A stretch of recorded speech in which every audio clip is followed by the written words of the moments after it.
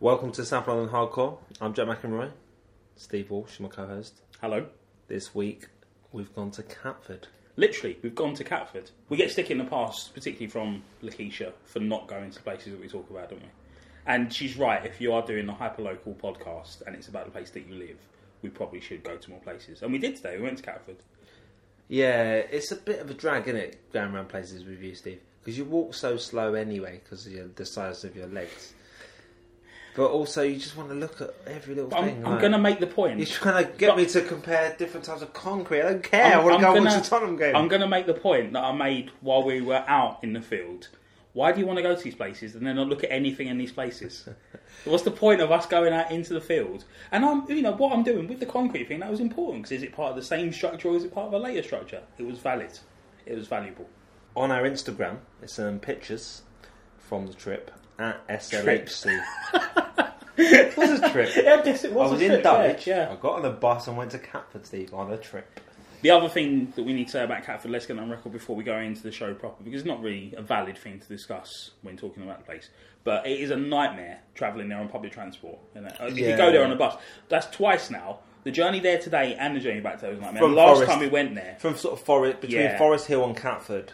If you're going through Catford Bridge on a bus, forget about it. Don't do it if you're in a hurry. If it's your day off, like it was for us, and you're in, luxuriating in your surroundings, as I was, then it's fine. But don't go there if you're on any sort of timescale. Luckily, there are train stations next door to each other. Yeah. But we didn't need to go where they were going, so that's problematic. We're on Twitter as well, at SLHC, southlondonhardcore.com.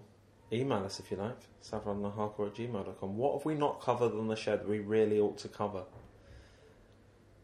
There's a nice thing where Time Out were talking about what do we need to look at in Camberwell, New Cross and Peckham, and you just replied to them on Twitter with links to relevant episodes, isn't it? Yeah. Just listen to 6 hours of audio and they said, where did we start? I was like, well, Here. Start with the New Cross episode. I don't know if you followed the comments further down on Facebook. Well, the first thing I saw of it was when someone put in capitals, "Stay out of Peckham, stay out of Camberwell." I think it was one of Robert Vaughan's friends. Yeah. Well, Robert Vaughan made the point that the only thing of cultural value in the area is Dulwich Hamlet Football Club, which is his valid point. Mishy on Facebook, again, just warned them off. He was like, what's good about his places? And he was like, the fact that we haven't got middle-class Time Out readers living there is fun. But the guy... if someone from Time Out is listening, though, right, is there any way you could get your magazines to East Dulwich Station? Because you don't sell the magazines anymore. They're free, and that's great. But, I mean, I only ever read them for free when I worked at Waterstones on the till. It was great. But now, my sister has to get them from me from London Bridge. But it'd be great if when I pass East Dulwich Station in the morning, I could just pick one up from there. Yeah, they don't really spread out as much as you'd hope. No, it's like the Transport for London bikes, isn't it? It just stops at a certain point. To be fair to Time Out as well, in terms of the threads, that, as we're quoting people that were giving her a bit of stick, but the guy on the threads, quite early on, sort of went, let's make it clear the guy who's moderating this thread lives in Peckham and will not hesitate in blocking people that think it's funny to have a go at the place. And people were sort of going again, stay out there unless you want to get stabbed and stuff. And he was just sort of going, nope, not valid. It's hardly like, Time Out decided to go to South London, have they? Like, Time Out, you pick up any Time Out, there's always stuff about South London. Yeah. It's hard. There's hardly a bias. I mean, obviously, it's kind of concentrated on tourist areas, but, come to Peckham Wharf and, not Wharf, they don't go to Wharf, are they? But Peckham and... I was going to suggest Burgess Park, new Olympic standard BMX track. Also a wonderful park. If you've not listened to our Camberwell, New Cross and Peckham on Peckham episode, go back. The episode guide on the website. Yeah. If you want to leave a comment on iTunes, like, guys, love the podcast. Regular listeners will know, Steve, that your highlight is... my speciality. Yeah, is the determining where the name of a place came from. I wouldn't say determining where... I'd say where it didn't come from. Assembling every possible reason that a place might be called something, listing all those reasons, and then deciding which one is the most fun as opposed to the most valid. I'm sure you were thrilled when you read on Wikipedia square brackets, citation needed. That's sometimes I go on Wikipedia and I'll just do a page search for citation needed. Tell me what you need cited, and I will get on that. Yeah, so where did the name Catford definitely not come from?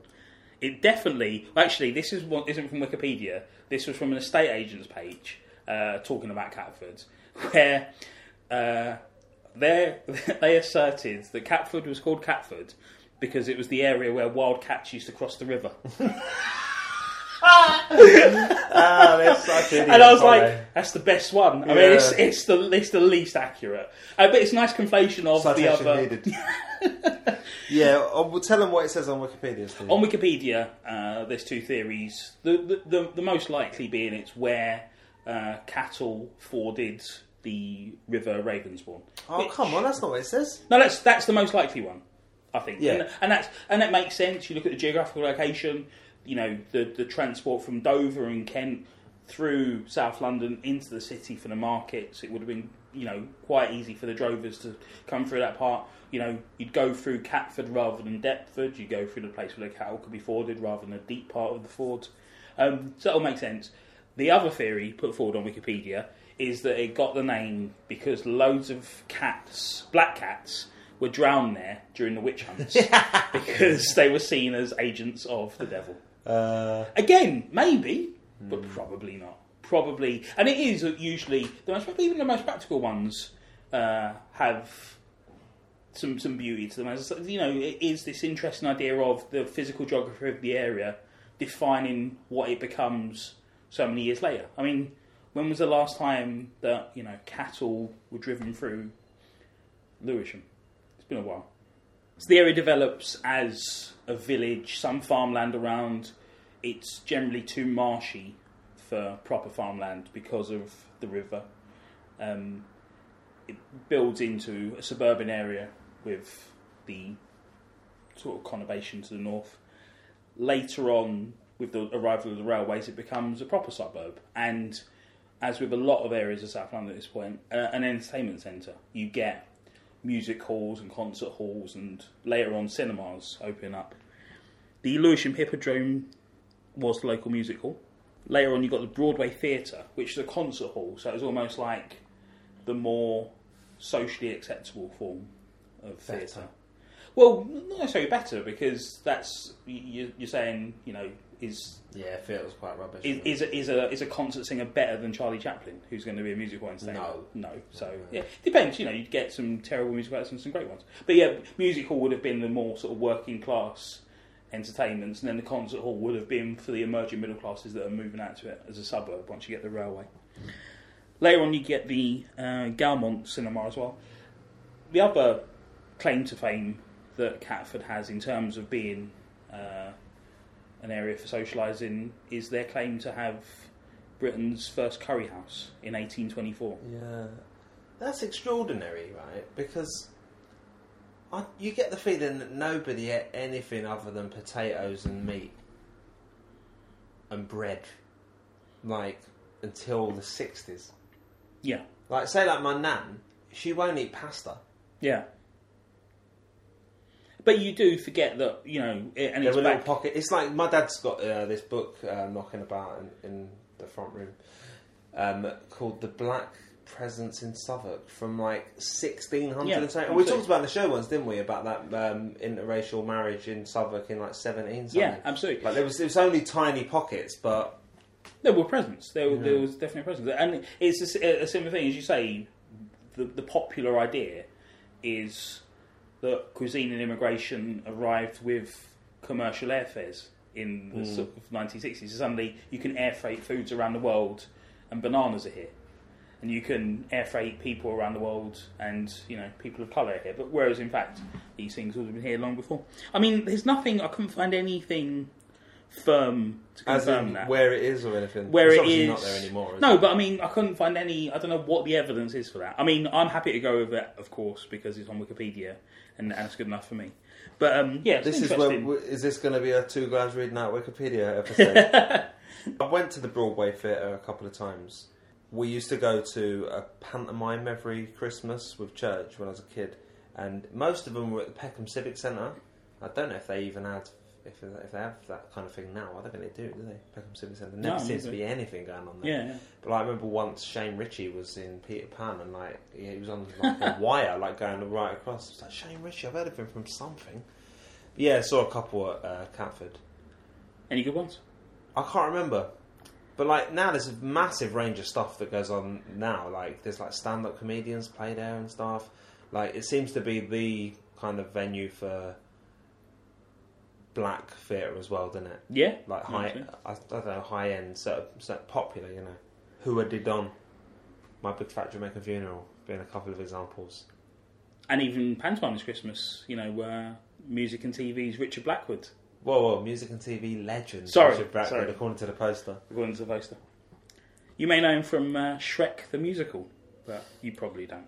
The transformation of Catford into the form we'd recognise today starts after the Second World War with the building of the Excalibur Estate in 1945. Interesting thing about the Excalibur Estate, it's built by German and Italian prisoners of war. Yeah, from the Africa Corps. Yeah. 2Ks. Yes. Rommel. Not together.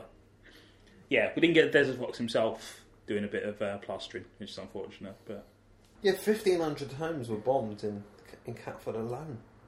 Yeah, it's like you kind of don't really think about the scale of the Blitz. Sometimes I think I certainly don't. No, sort of forget that it was just how utterly devastating it was. And also, I know we've said this on the podcast before, but you're so sort of focused on the East End. And yeah, you forget the other places. But my nan was, I don't know if I've said this before, my nan was in Wales when she grew, she sort of lived, she was an orphan, and she was in Wales as a teen at St Monica's training school in Rhyl, is it? Yeah. Well, Rhyl's the name of a place in Wales. I don't know if that's where I think now that's was. what it was, yeah. And there was a steelworks nearby, right? So they're in the, like rural Wales, but like they were getting like the full force of it. Course, like it was just like the noise. She said, and they had a load of Italian. She said Italian mostly, I think, bombers that I guess would they have crashed their planes there, and that's why they were POWs in that area. They wouldn't have shipped them over there, would they? If they, you know what I mean? No, they would have moved them around, I think. Yeah, well, they had the load there. Like, she said, like 9 months later, like after they went, like people were like popping out babies. But you would have Italian guys come over.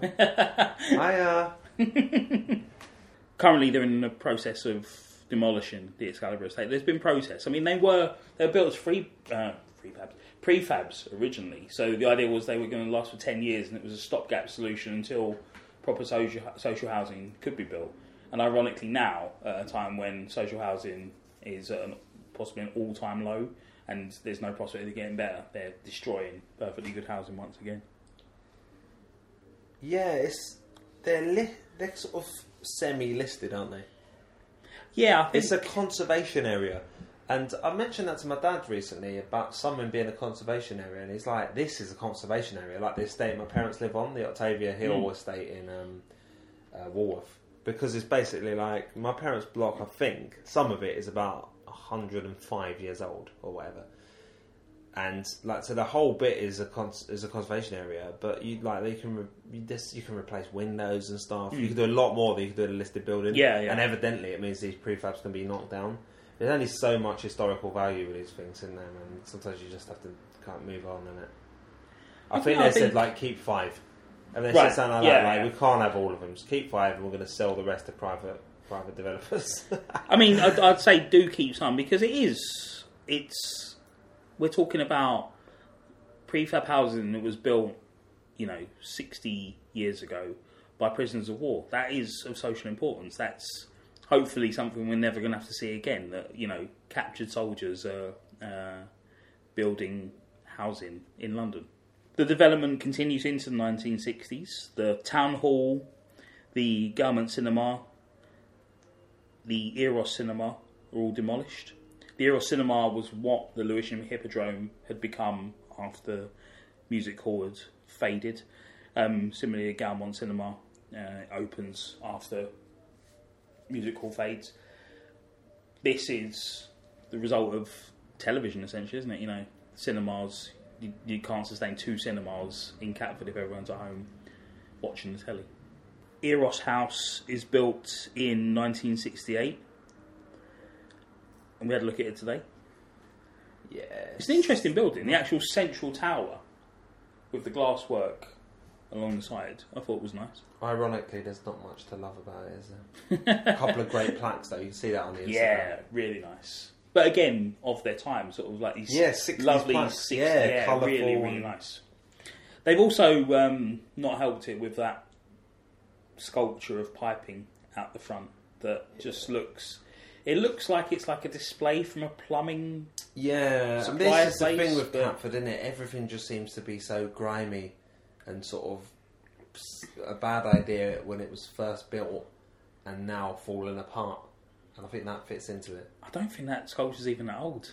I just think it's not nice. Yeah, that's what I mean. You know, it was badly it's designed, a bad idea and badly built. Yeah.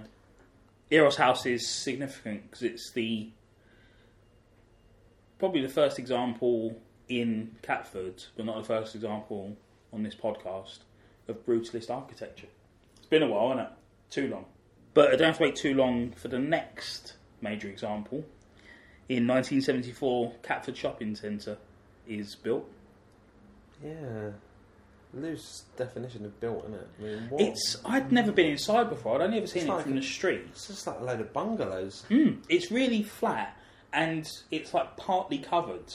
Yeah. It's very odd. It's got none of the advantages of being properly covered or open. Do you know what I mean? Yeah. You've got a guy out there with a cardboard podium, like trying to sell Talk broadband to people who clearly don't want it. But there's like birds mark everywhere.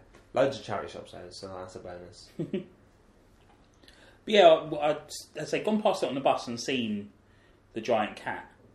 And then from reading the description of it as brutalist, I was like expecting it to be very sort of solid and angular inside. But it sort of feels like along each side it's Victorian terraces that they've knocked a gap through, put some shop fronts up, and then occasionally put some concrete roofing over bits of it. I don't know. It's a very odd structure. I could see it going at some point and a proper thing being built. I don't know. It'd just be when you say going, me and you could knock it down. You just have to get the proper jackhammer. sledgehammers, Yeah, on those roof bits, and the rest of it's just space to fill in. But yeah, that fiberglass cat, will people be clamouring to save that at some point? Will it be save the fiberglass Catford cat? I would say, if it comes to that, Move it. move it. You know where we put it? In place of the piping. On top of the piping. So it'd look like the cat's climbing over it then, Yeah, it would. and it would cover up a lot of it. So When that you would go be look quite up a close, solution. it's quite... I think if you tried to move it, it'd probably fall apart. The cat. Yeah, it looks quite grimy up close and I think it looks kind like of a crumbly. solid. It looks like it's peeling. Okay.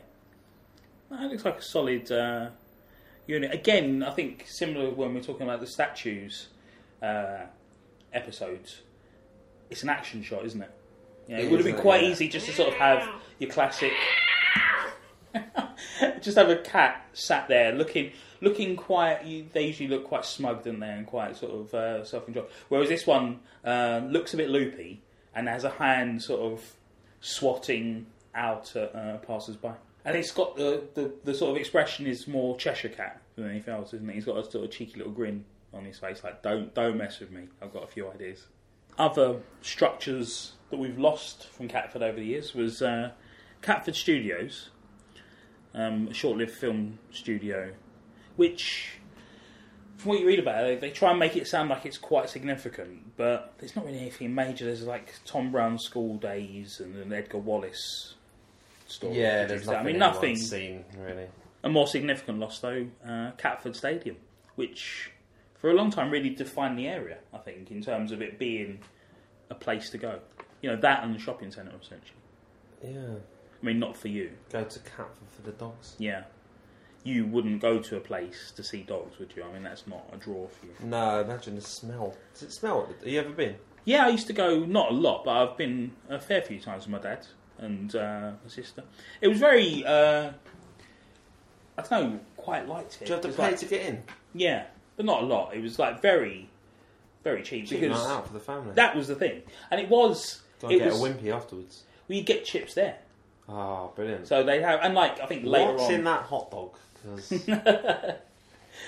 but it was a good place to go when you're a kid because it was like loads of bright lights and just the fact that you're out late on it's slightly and outside at night as well, but it's sort of lascivious, controlled. And you had just these like obviously concrete steps, like an old sort of football stadium. Yeah, terracing. Yeah, and it was a lot of fun. You'd sort of like pick a dog. Dad would let us have a go at picking a dog, but he didn't really care. It was just the experience more than anything else would be the exciting part of it. It closed in 2003, didn't it? And it's going to be flats soon, yeah? I'd imagine, yeah. I don't know what. No, it is. Oh, it is. Okay. They're going to build flats there. There was a suggestion that Catford Wanderers might move into the stadium. Cricket? It's cricket, tennis, and badminton. But I mean, you're talking about an amateur side. That's not going to happen, is it? Even with free Primary sports, state, they're not gonna. But they don't need. I don't. Nothing against Catford Wanderers as an institution, but they don't need a stadium, do they? I'd imagine. Another lost sports stadium in the area was the Mount, who hosted Charlton for I think it was just one season, at a time when attendances at the Valley were dropping. They moved to a smaller stadium just to save costs. But quite interesting. I don't know how deliberate it was. I don't know whether the name the Mount came from the fact that it wasn't the Valley or it was already called that. But the idea of Charlton moving from a particularly low-lying stadium to a particularly high-lying stadium. You wonder if it was like they moved back because it was like playing at altitude. They're not used to it. The air's a bit thinner in Catford. There was a documentary in 2001 called Gone to the Dogs about dog doping and race fixing. And this guy, Paul Kenyon, was he a big TV documentary guy? Oh, yeah. Never heard of him. Yeah. He was like, essentially, the godfather of that what's his genre. name? Well, the godfather of that genre was Roger Cook. Right. Who was... The Cook Report. The Cook Report, which was essentially, find a wrong and foot in the door.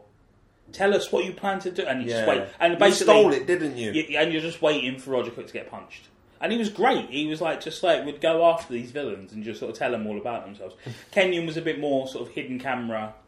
What can you tell us? And at the end would sort of confront people. We've got the footage. What do you want to tell us? And then just sort of covering their face and climbing into the car. Matchfix, I don't know what you're talking about, mate. Yeah, Donald McIntyre was another one, wasn't he? Was he the one who went undercover with Chelsea? Don't know.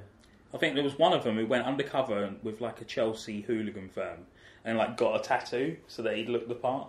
I mean, Not worth it, is it? Nah.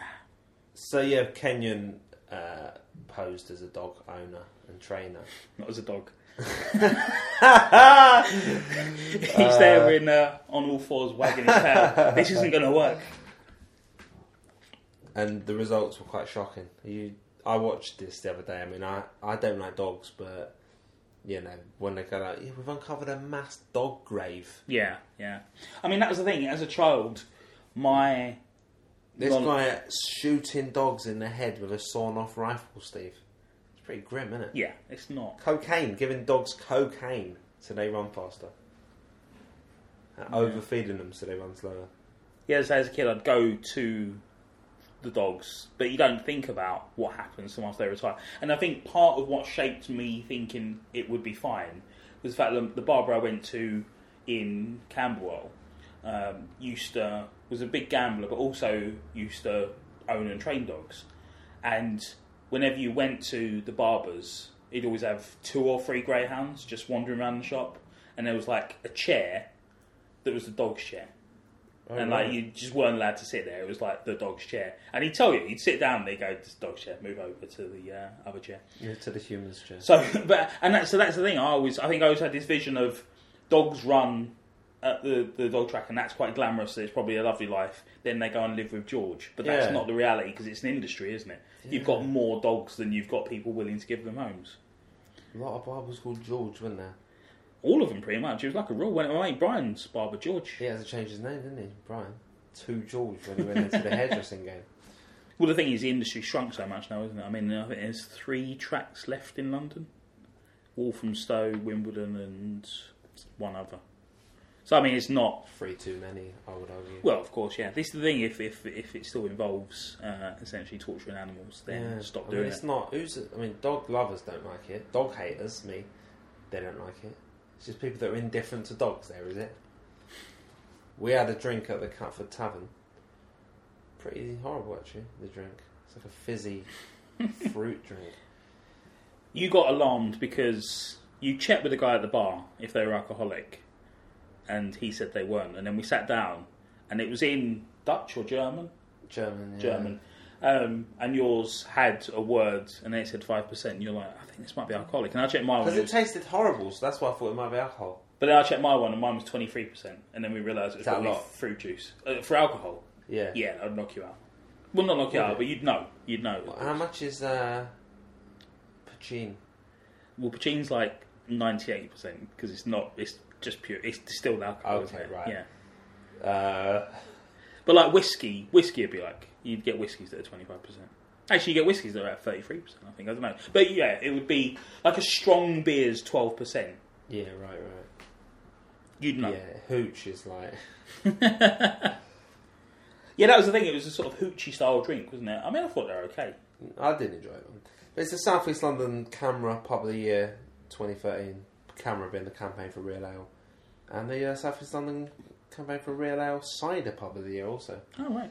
But that suggests it's for the range of beers in it rather than anything else. Yeah. It's quite a nice little pub. But yeah, and it's it looks like it's the original structure when you look at the ceiling and a lot of the features on the walls. And it was a lot of space, which was quite nice. Plenty of chairs, nice selection of chairs as well. There's like armchairs and sofas and chairs and stuff. Yeah, you wouldn't let me take any of the books, would you?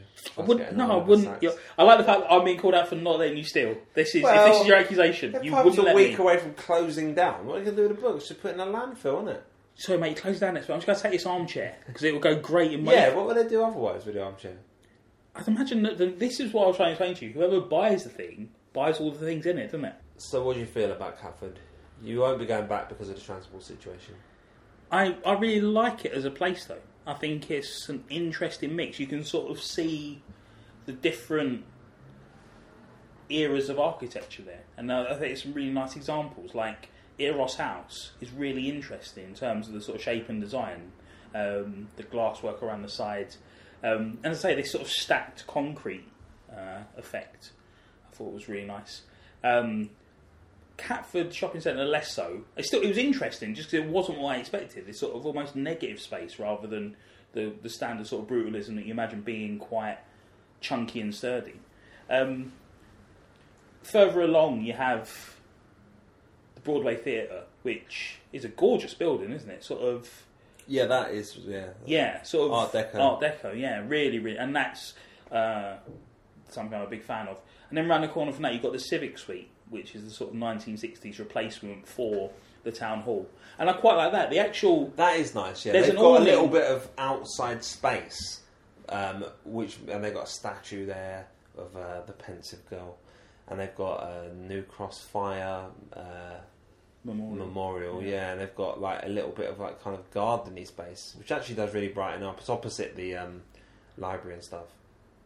But it was a really nice example of modernist 60s architecture as well. There's an awning or a lip over the entrance where it says Civic Suite, and I think if you took that out, you've got this great sort of sweep of glass that runs concave across the front, and then there's another building just to the left of that with a sort of convex frontage, and it really sort of opens up the space beautifully. And then opposite to that, you've got Lawrence House Cross Road, which is where the library is, and that's not as nice a building. No. It looks like it's about the same. Actually, it looks a bit later. Actually, it looks sort of possibly even 70s or 80s, but it's a similar sort of aesthetic, but not as well done. The first time I went to Catford, the road that's mostly paved, pedestrianised, has a market on it a lot of the time. I'm not sure what it's called, but it's sort of between the Civic Centre and the shopping centre. I was walking down there, and there was a woman with mental health issues screaming out of a first floor window, and like just people were just standing there staring up, and like it was so surreal, man.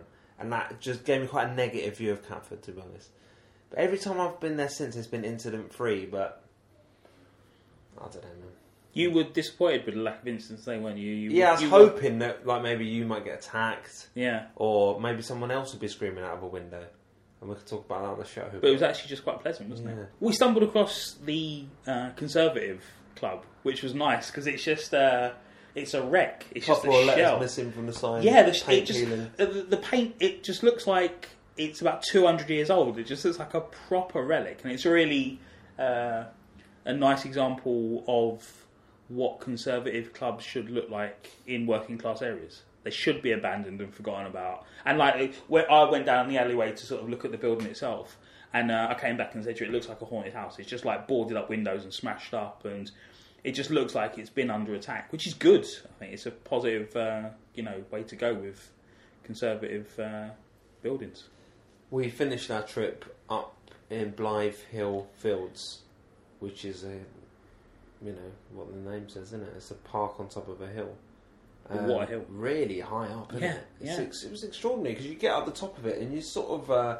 This is not accurate. It's just an optical illusion, isn't it? But you can see clouds that are sort of appear to be below where you are. Yeah, as we were walking up the hill, you nudged me and went, we're above the clouds, and you could sort of see the clouds that are below the horizon. It was remarkable. And you get up and the views are. It's a marvellous view, isn't it? You can see for miles and miles. I mean, you can see, you clearly see Canada Square, is that what you call it? Yeah, One Canada Square. Canary Wharf, as people would... No, I mean the whole complex, isn't it? Right, yeah. Yeah, you see, Greenwich Park looks marvellous from up there. Well, as you said, the band of greenery ahead of you, it does it really puts to, I always think of it when I'm flying over England and you look down and you hear talk from people, can't let more people in, can we? We're full up. Nah. There's no more. Where are we going to put them? There's loads of places. It's like in America where they talk about having an immigration problem. It's just miles of nothing. People not seeing the Blair Witch Project. So that's if you're local, that's well worth a trip. Definitely, yeah. Talking of locals, just seamless, isn't it? Probably the most famous local resident was Henry Cooper, who lived on the Bellingham estate for a while. We talked about Henry Cooper in episode 70, our boxing episode. That went on for over 2 hours, so I think we should definitely not talk about our Henry anymore. Can we get Hassan on the phone to talk about Henry Cooper? Hassan, we want you to talk about Henry Cooper. Okay, I'll only be an hour and 40 minutes. Almost as famous, Steve. Ben Elton. I've written Ben Elton on my notes. You're older than me, Steve, so you've Ben Elton's comedy. I've lived through the Ben Elton years. Yeah, do you want to tell people about them? Yeah, he's made his name as a stand-up comedian. Right, you've made him an error there immediately. So do you want me to do it properly, or do you want to just keep going? Go on then, what was the... Well, he wrote The Young Ones at 23, didn't he? Before he'd even done any stand-up. Oh, right, I thought he'd done stand-up. I thought he was doing stand-up concurrently. I don't know. Yeah. I could be wrong, man. I just think of him as an 80s stand-up, and I think of The Young Ones as an 80s TV show. So. Well, they're both correct. But do you know what I mean? I don't think of it as there being any sort of delineation between the two. No. I first knew him as a stand-up. Yeah. Because I remember... You don't know TV writers, do you? No, exactly. I remember The Young Ones being on TV, and it's only really from the 90s onwards that you start to hear about the names of people who are making television programmes. It's a way for them to promote television programmes. Like, Andrew Davis is doing a new BBC drama, and everyone's like, Andrew Davis is doing a new BBC drama. That just did... it might have happened... There was... I'm trying to think if there was any significant sort of... Alan Bennett Clark. Or someone, Alan Clark, maybe, yeah, possibly, but not to the same degree. No, not really. And with comedians, no one would know that the Doctor Who showrunner has changed, would they? Doctor Who fans would, to be fair. They do. Yeah, Whovians. But say normal people. Well, that's it. It wouldn't. I don't think you would have got interviews in the Radio Times with the Doctor Who showrunner in the same sort of way that you do now with people. Ben Elton makes his name as a writer on The Young Ones, then becomes famous as an individual probably famous as one of the sort of vanguards of alternative comedy in the 80s and politicising stand-up comedy. Yeah. Who was saying that? Bernard Manning and everyone. Yeah, well, he's not being racist, therefore he's not worthwhile. Yeah. And then sort of caps the good part of his career with Blackadder. Done other things since then, but nothing good. Mr. Bean? Did he write Mr. Bean? He's involved at times. So but with Mr. Bean, the thing is with Mr. Bean, it's the performance, it's not the writing. Someone writing down. That they thought, let's revive silent comedy. But someone writing down, Mr. Bean puts on his trousers, comma, he struggles. That's not the genius of Mr. Bean, is it? And the BAFTA goes too. Did you watch any of the young ones? Yeah, I saw bits of the young ones when when I was growing up, because there was a lot more recycling of television those days. Of course, yeah, repeat. Yeah. Stuart Lee said something like, at last it was something for us. So I appreciate its importance, if there is some. But it partly holds up and it partly don't. I mean, it's quite amusing. But it's so cartoonish. Yeah, absolutely. There's like a lot of the Rick Mayall stuff. I don't. Yeah, and a lot of it is sort of broad slapstick physical comedy, isn't it? Sort of people hitting each other with pans, which they then take into bottom, and it becomes the whole basis of the show. Yeah, I mean it's the era of canned/audience laughter, and I make won't distinguish between the two. Yeah, I know people often try, it's a fellow ball. It makes no difference. Tough I don't need to now, people. It is tough. really tough. But the thing is, even at the time, it was palatable because you didn't know any other way. Yeah. But in my house, we were raised. You ate the police and you ate the canned laughter. Like my dad was complaining about canned laughter in 1991 constantly. Do you know what I mean? You couldn't get through a program without him sort of explaining that he didn't need to be told when to laugh. Blackadder similarly feels the laughter feels incredibly out of place. See, the thing is, I enjoyed the young ones in places, but Blackadder's probably one of my favourite TV shows of all time. Still, yeah, absolutely. For me, it holds up absolutely, and it bemuses me how much I enjoy it, because with Blackadder, it's Ben Elton and Richard Curtis, who separately have done some of the most abhorrent creative enterprises I've ever heard of in my life. But together, and I don't understand what happened. I don't understand how separately they're making Love Actually. Do you want to put Rowan Atkinson in that category as well? Or no? You like Rowan Atkinson? I can't think of what Rowan Atkinson's done that I haven't liked. Johnny English? I haven't seen it, to be fair. Well, you've seen the adverts. I'd imagine I wouldn't like it. Yeah, it's a good point. It's a good point. But Blackadder, I mean, my biggest quandary about Blackadder, particularly in the immediate years after it finished, and people, it's not talked about as much anymore because other things have come along. But there was a time when it was massively important. It was people always talking about it because it was a great script, a great cast, brilliant performances, just fantastic, really, really good. And people constantly, what's your favourite one? And my thing was always, what's the one I've seen last? If I've seen Blackadder 2, any Blackadder 2 episode last, I'm like, probably that one. If I've seen Blackadder 3, Blackadder, whatever, not the Blackadder, the first series. No, everybody seems to agree that's not great. There's moments. As good. There's moments. But I mean, it's really with 2 to 4 that it picks up. And like, by 4, they're so sort of confident in what they're doing, they can end like that. And famously, every season, and this is not a spoiler because we're talking about stuff that's 20 years old. If you haven't watched Blackadder, I've got no sympathy for you. I've got it TiVo'd. But famously, every season ended with everyone dying.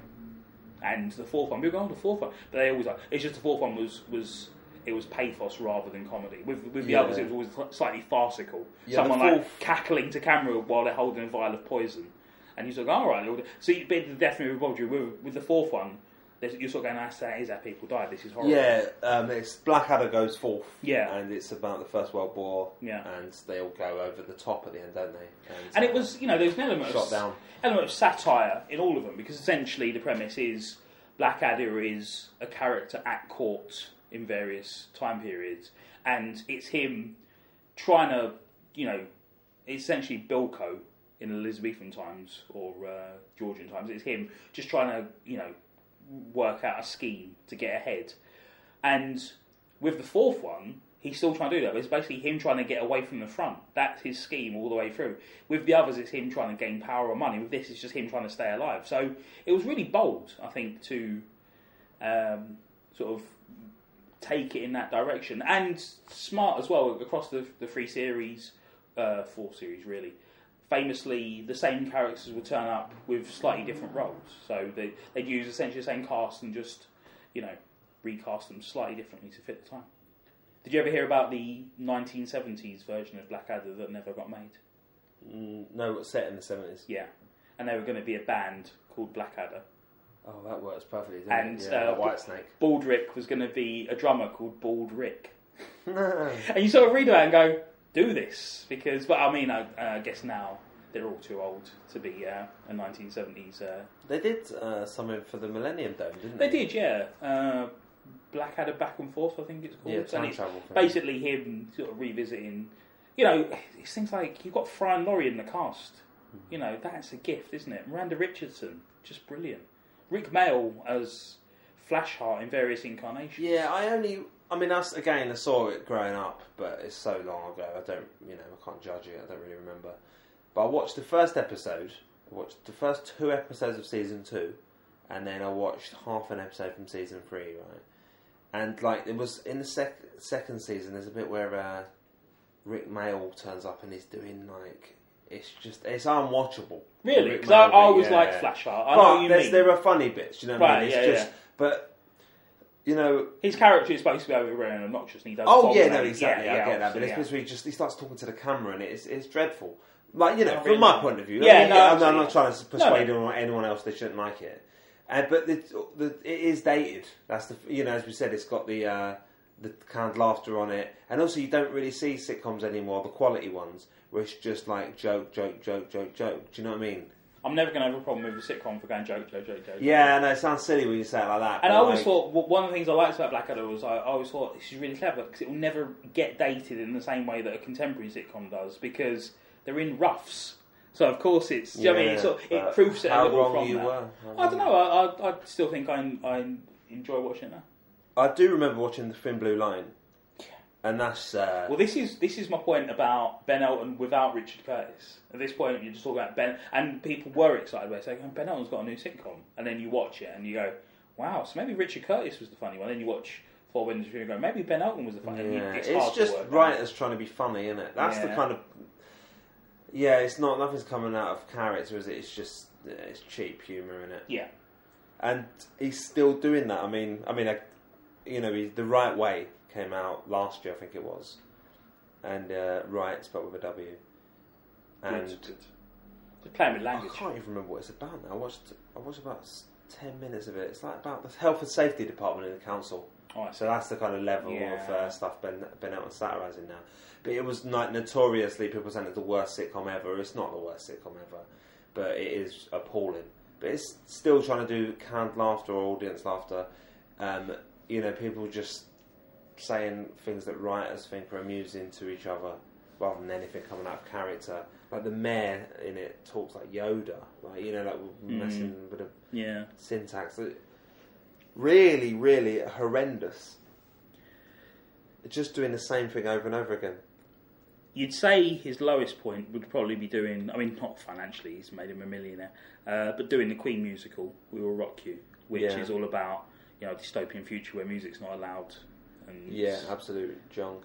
Just terrible. But then he did, you'd say, that's his absolute nadir. But then he did the Rod Stewart one, Sailing, which is essentially the same thing, but using Rod Stewart song titles to tell a story. So, I don't know if that should be a genre.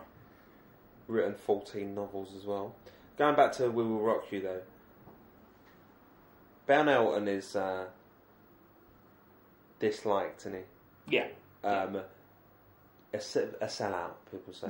Yeah. Stuart Lee talks about him a little bit, saying he said that The Young Ones was great, and it was the first time there was something for them.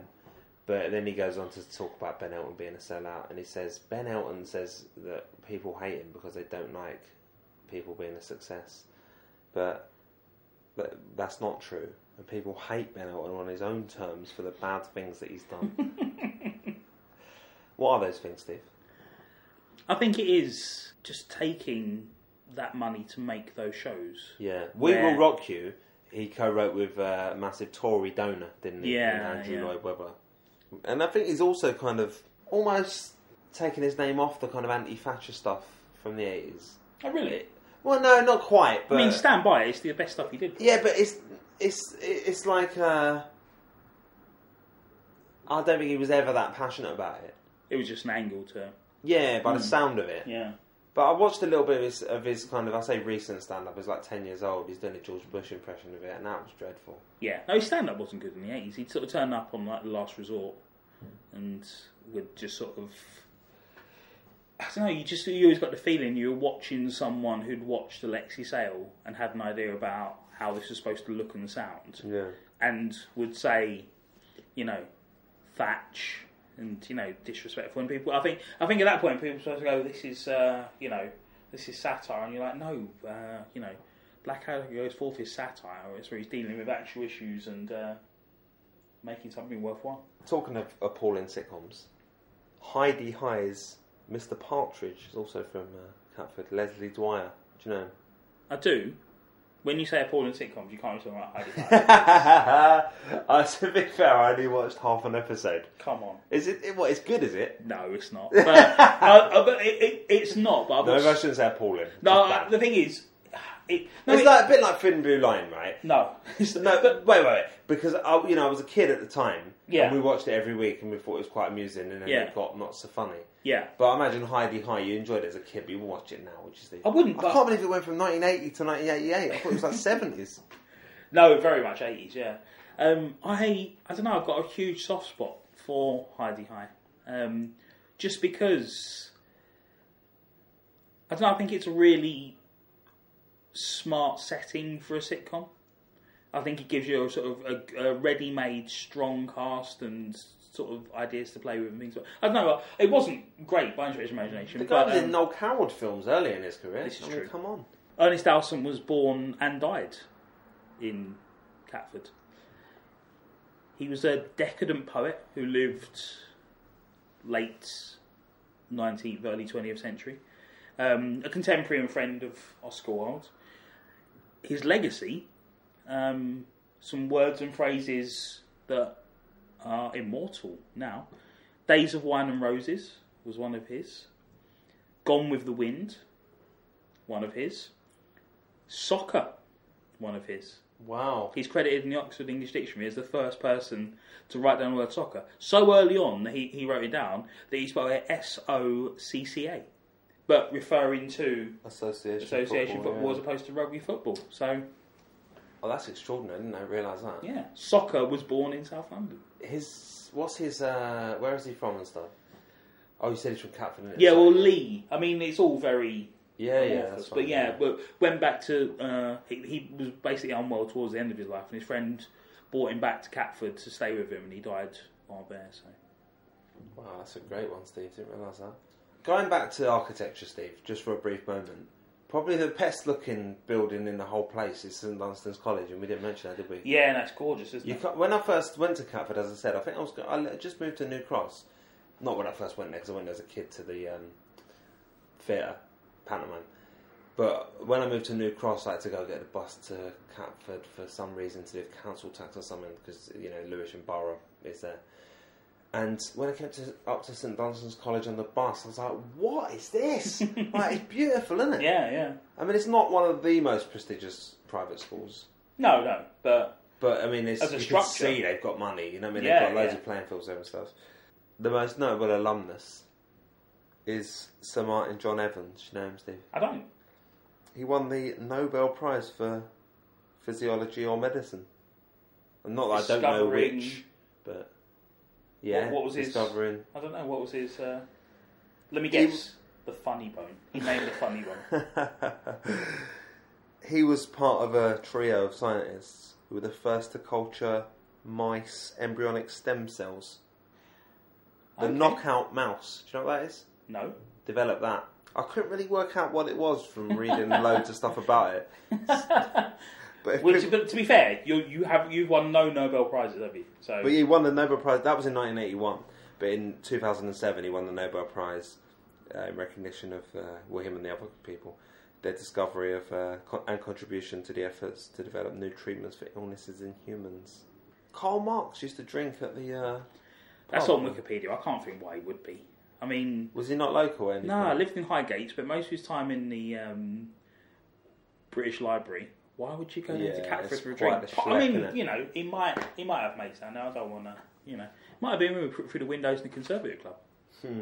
It's too soon after last week's playlist episode to talk in too much detail about the musicians who come from Catford. Mainly because we want to save some of them for future playlists. Because there's, well, for me, a couple of corkers here. Robin Trower joins Procol Harum, but it's after A Whiter Shade of Pale, which is unfortunate, isn't it? Yeah, So and that's that been nailed on for. And he's a guitarist, isn't he? He is, yeah. And that's all organ, isn't it? Yeah, like, nobody's going, that guitar on White Shade of Pale was good, isn't it? But no, I'd never heard of him, to be fair. But, reading about him, you're like, he gave Robert Fripp lessons, and you're like, oh, he's probably good. Oh, right. Yeah.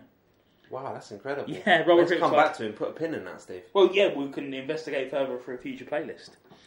Similarly, a band that will definitely, and I always had them down, I've always thought we should do a punk playlist, a South London punk playlist, but your talk about punk last week has probably meant I'll just have to fold all the wonderful punk songs into a playlist. No, I like... what I meant about... I thought that was Hugo Lloris for a minute. Their goalkeeper's called Loria and looks similar. Can we have your goalkeeper? It's the only way to make this. We need two of them. My point about punk last week was more just kind of I'm unimpressed by it as a whole. Right. The importance of it and stuff. As a cultural shift. I can appreciate guitar music, Steve. Yeah, so let's do that. Well, I'll tell you now, one of the songs that I'll be nominating, I don't know if you know it. Actually, it's in London, the Modern Babylon. Oh Bondage Up Yours from X-Ray Specs. Maybe. Oh, that's a tremendous song. And I always knew that Polly Styrene, who was the lead singer in the band, was pretty much the sort of opposite experience of David Bowie. Born in Bromley and raised in Brixton. So she sort of crossed paths with him almost, 10 years later. I didn't realise that Jack Stafford, who was known as Jack Airport in X-Ray Specs, was also South London, being born in Catford.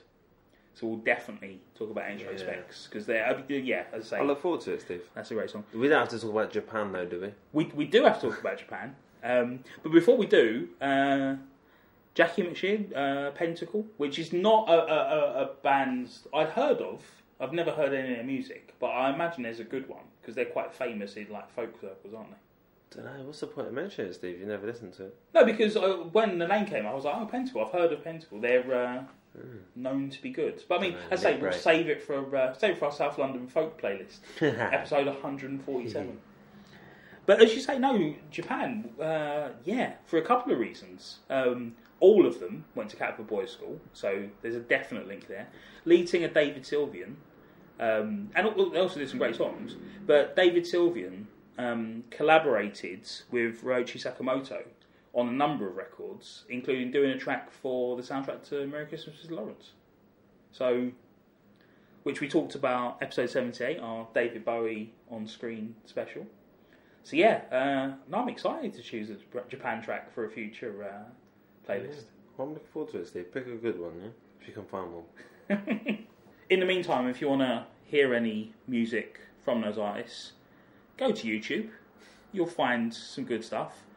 You'll like it so much, and then you'll go, I need to own this. I need to own Oh Bondage Up Yours by X-Ray Specs. Buy the single on Amazon as an MP3. We get a little bit of money. Yeah. Buy the album as a physical object on Amazon. We get a bit of money. It's up to you.